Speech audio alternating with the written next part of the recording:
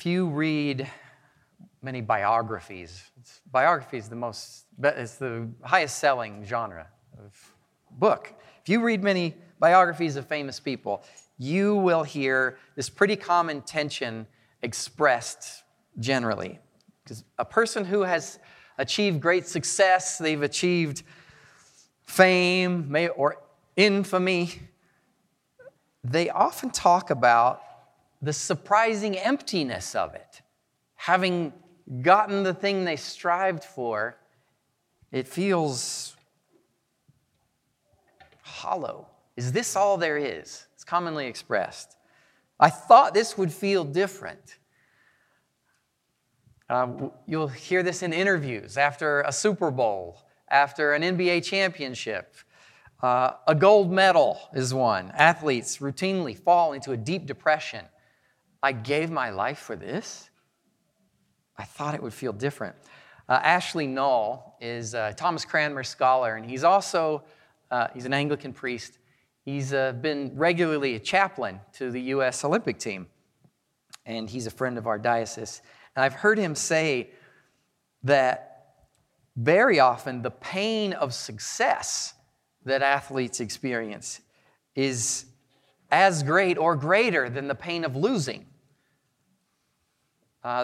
The month after the Olympics is a collapse for not the ones that lost, the ones that won. Is this all there is? Now, on the other side of this is a tension. The other side is most famous folks, despite finding this emptiness, can't walk away from it. Surprisingly empty, but they can't let go of receiving worship. They can't let go of the honor. They hate the prison of living in this fishbowl, but they can't imagine life without it. It's addicting. Now, there's something in each one of us that stretches out for that.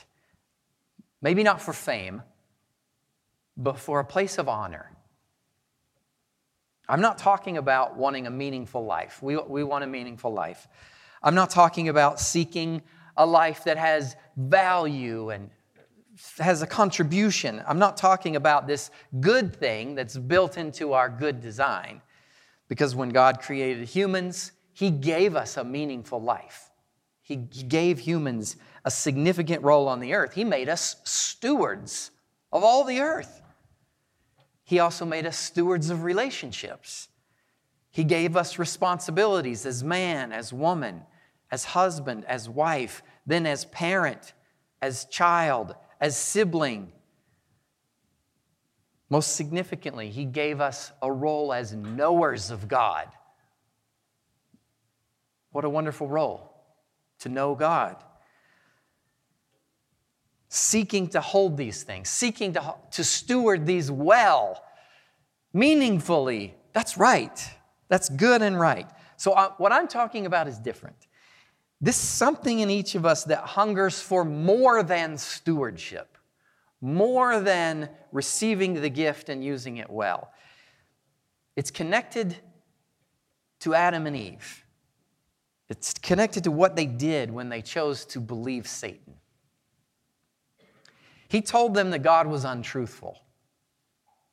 God's putting one over on you, and that if you'd accept that He's untruthful, and act on it, then you would become godlike.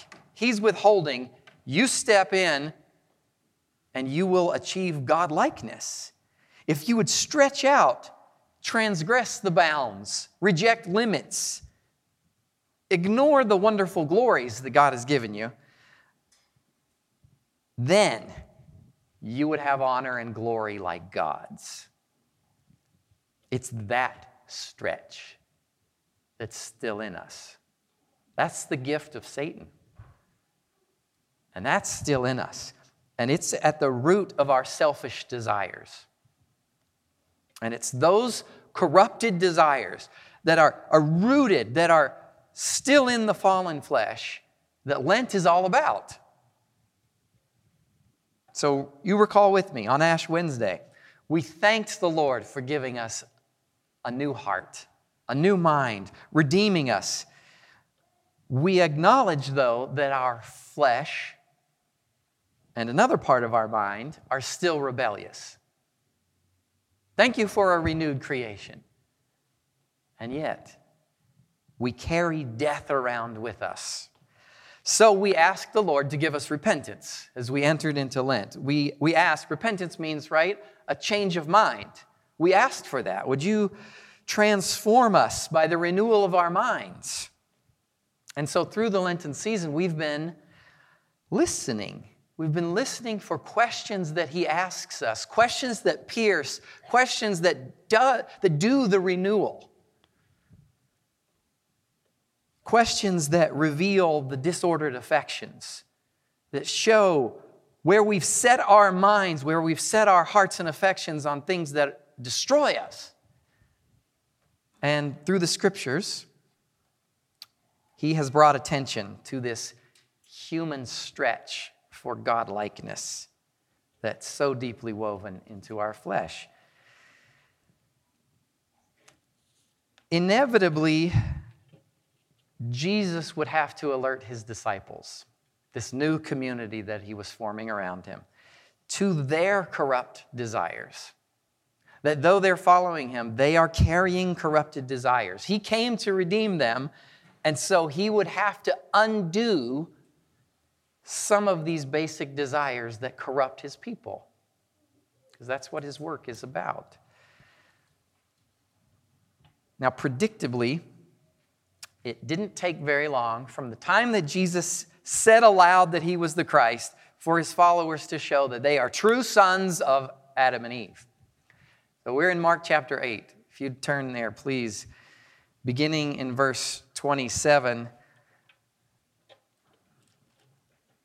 This revealing of their desires went something like this. Jesus took his disciples on a field trip. They went to the heart of pagan worship in Israel, in the Eastern Roman Empire, in that region. Caesarea Philippi. There is a cave, a grotto with a pool for the worship of the goat god Pan.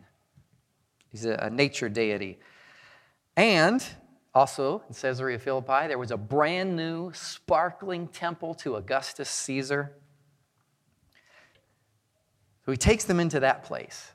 And on the field trip, he urged his disciples to think about, who am I? How do I fit here? And they said, through Peter, you're the Christ, the Son of the living God. That's it. Jesus affirms it. Yes, that's right. But don't tell anyone. It's not time to make this publicly known. So there it is. John the Baptist had said so. He had announced that this guy coming from the wilderness, this is the Christ, this is the one that we've been waiting for. And then Jesus had been doing all sorts of things to demonstrate his authority. It looked like he was the promised one, but he hadn't declared it. He hadn't said it. He hadn't even talked about it openly with the disciples. But now, he brings it up, they say it, he affirms it, then the penny drops for the disciples. Immediately they begin thinking, aha, yes, now things are going to get going. Now he's talking about it.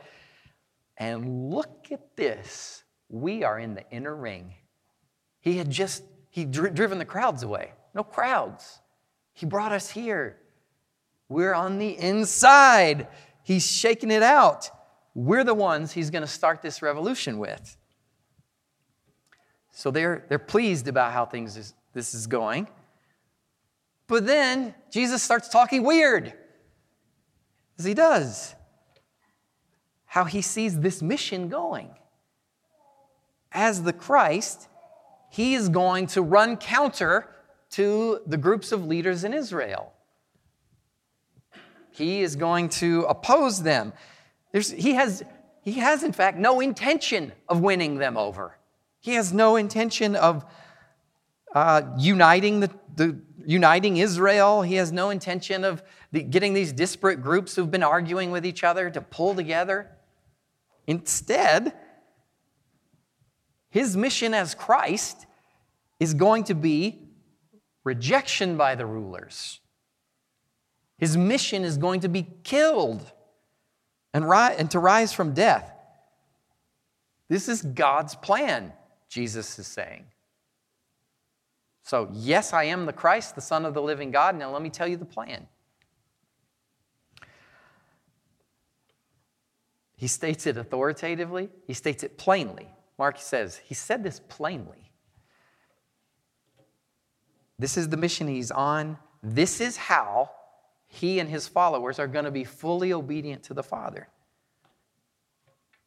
This is not what the disciples want. Not at all. This is nothing like what they want. Peter steps in familiarly, and he begins to rebuke his master. He begins to rebuke the Christ. This can't be what God wants, because this is not what I want. This is not what we want. This can't be. It's certainly not what the society wants. This is not what Israel needs. Jesus responds here with authority and reveals what's going on.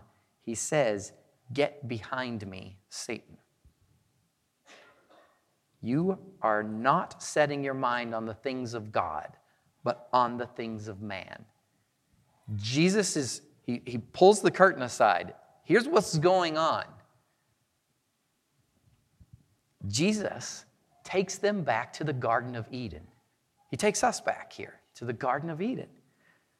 Satan has been whispering the same old things to his disciples. It's the same stuff. You can be godlike, knowing what's best. Peter, James, John, you know what's best. What God seems to be saying here, he's off. Now it's your moment. Just believe that God isn't telling the truth and act accordingly. Believe that his plan isn't the best one. Stretch out your hand. Take your place of honor. It's the same story. And Peter complies with it. Peter is a son of Adam. He responds right according to his flesh. That's right. I know best. I'm not going to accept that this is what God is saying. And Jesus says no. Because this thing that's in us, this thing that's in the disciples' fallen flesh, that's in all the sons of Adam and Eve, is not in his flesh, because he's come to restore it. He wants the things of God. He wants the plans of God. He wants the way. He wants the will of God, singly, without wavering, without doubt. He only wants the will of God. And compared with that, there is nothing appealing in the perishing realms. There is nothing, what the disciples are wanting, there is nothing that appeals to Jesus in what they are saying. Because compared with the will of God, all the rest is illusory. Get behind me, Satan. Get behind me, opposer. He's exposing the corruption of the flesh. And that is what he's come to undo. That's the mind he's come to displace and to replace with a mind that is obedient to God. So now, for the sake of the community, he calls the crowds. He calls everyone together. He's been talking just to his 12. He calls everyone around who's there because he wants to offer them repentance, to offer them all a change of mind, a change of thinking. Verse 34 then, he says, "If anyone would come after me, let him deny himself and take up his cross and follow me." For whoever would save his life will lose it. But whoever loses his life for my sake and the gospel's will save it. For what does it profit a man to gain the whole world and forfeit his soul? For what can a man give in return for his soul? For whoever is ashamed of me and my words in this adulterous and sinful generation, of him will the Son of Man also be ashamed when he comes in the glory of his Father with the holy angels.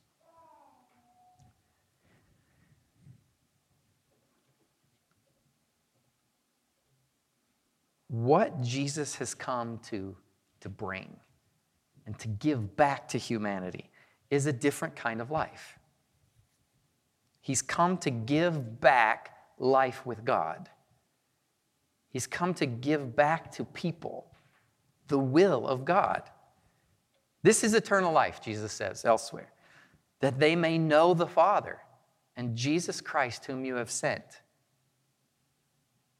And Jesus has brought back what was lost by the betrayal in Eden, lost by the rejection of God's authority, a life of intimacy with God,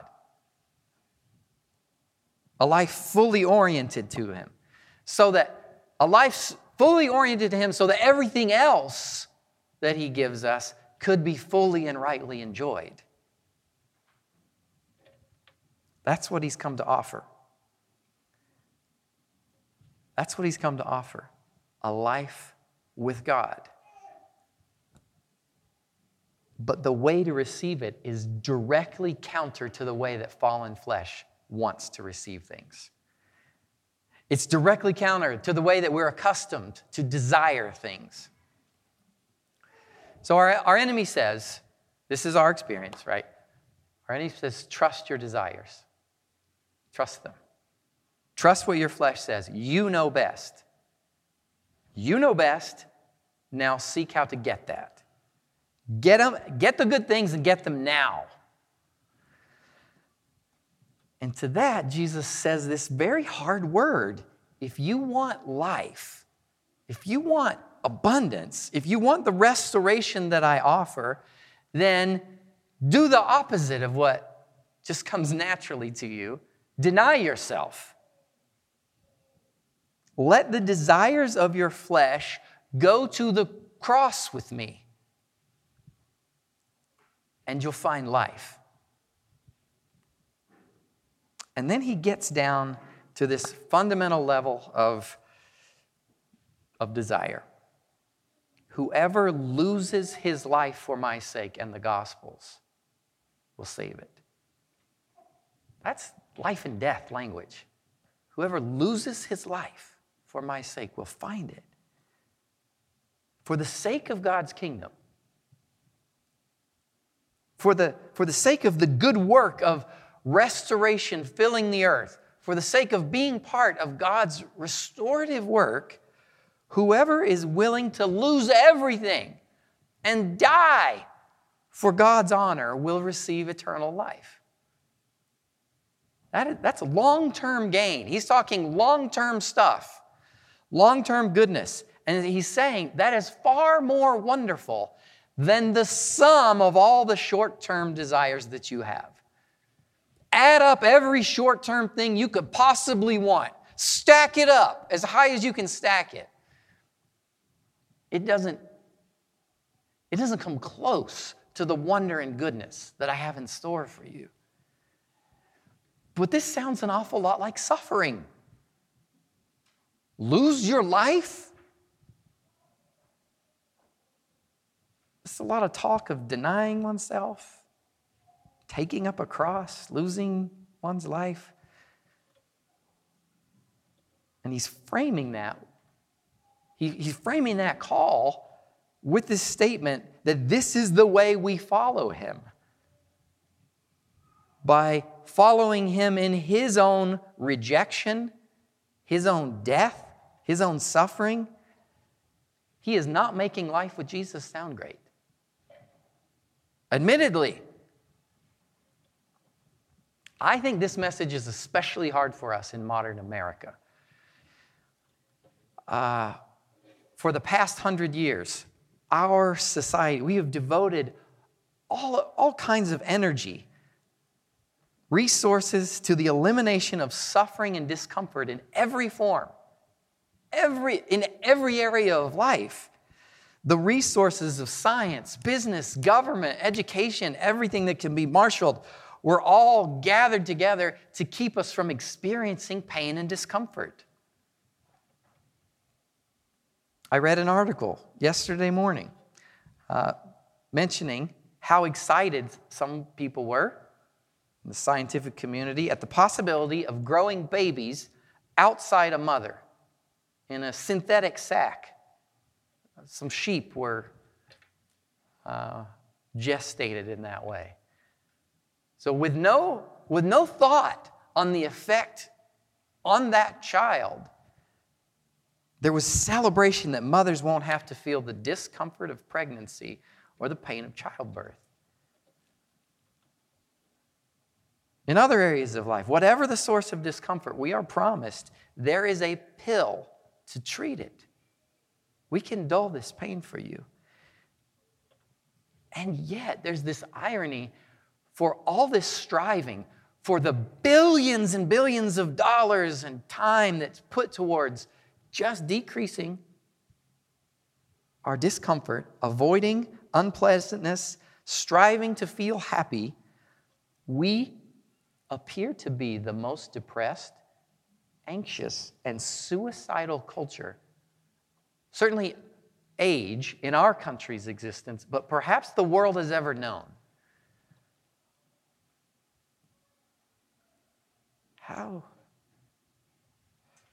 That's where we live.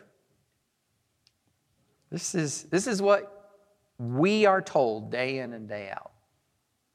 Do not deny yourself. And we can help you to feel better immediately. And Jesus is here claiming that he offers life through the denial of self, through suffering. So his question comes to us as it came to them. Because suffering it's not pleasant. It's not something we want. It's not inherently good. So he gets to the heart of this. What does it profit a man to gain the whole world and forfeit his soul? What if you were able to get everything you want? What if you could have the life you want with the honor and the prosperity that you want? What if you were spectacularly beautiful or an amazing leader or a genius or incredibly strong? What if people couldn't help but like you? Every conversation you were in, you went away knowing they love me. They couldn't help it. What if you got all that? What then? How long could it last? And at the end, what good would it be?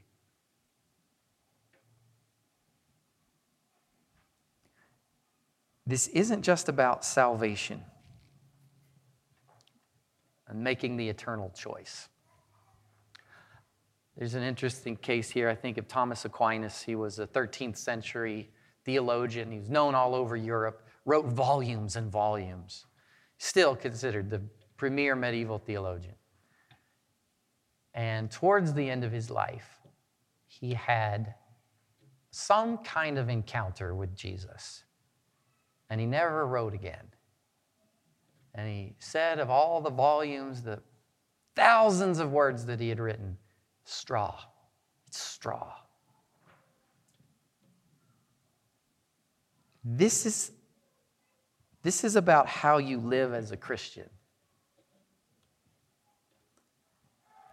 God is always interested in what we value. He's always interested in what is shaping our decisions, where where our decisions come from, where our affections are leaning.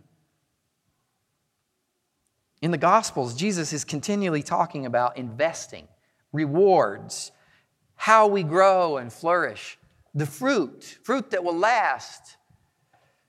So you who claim Christ, what are you living for?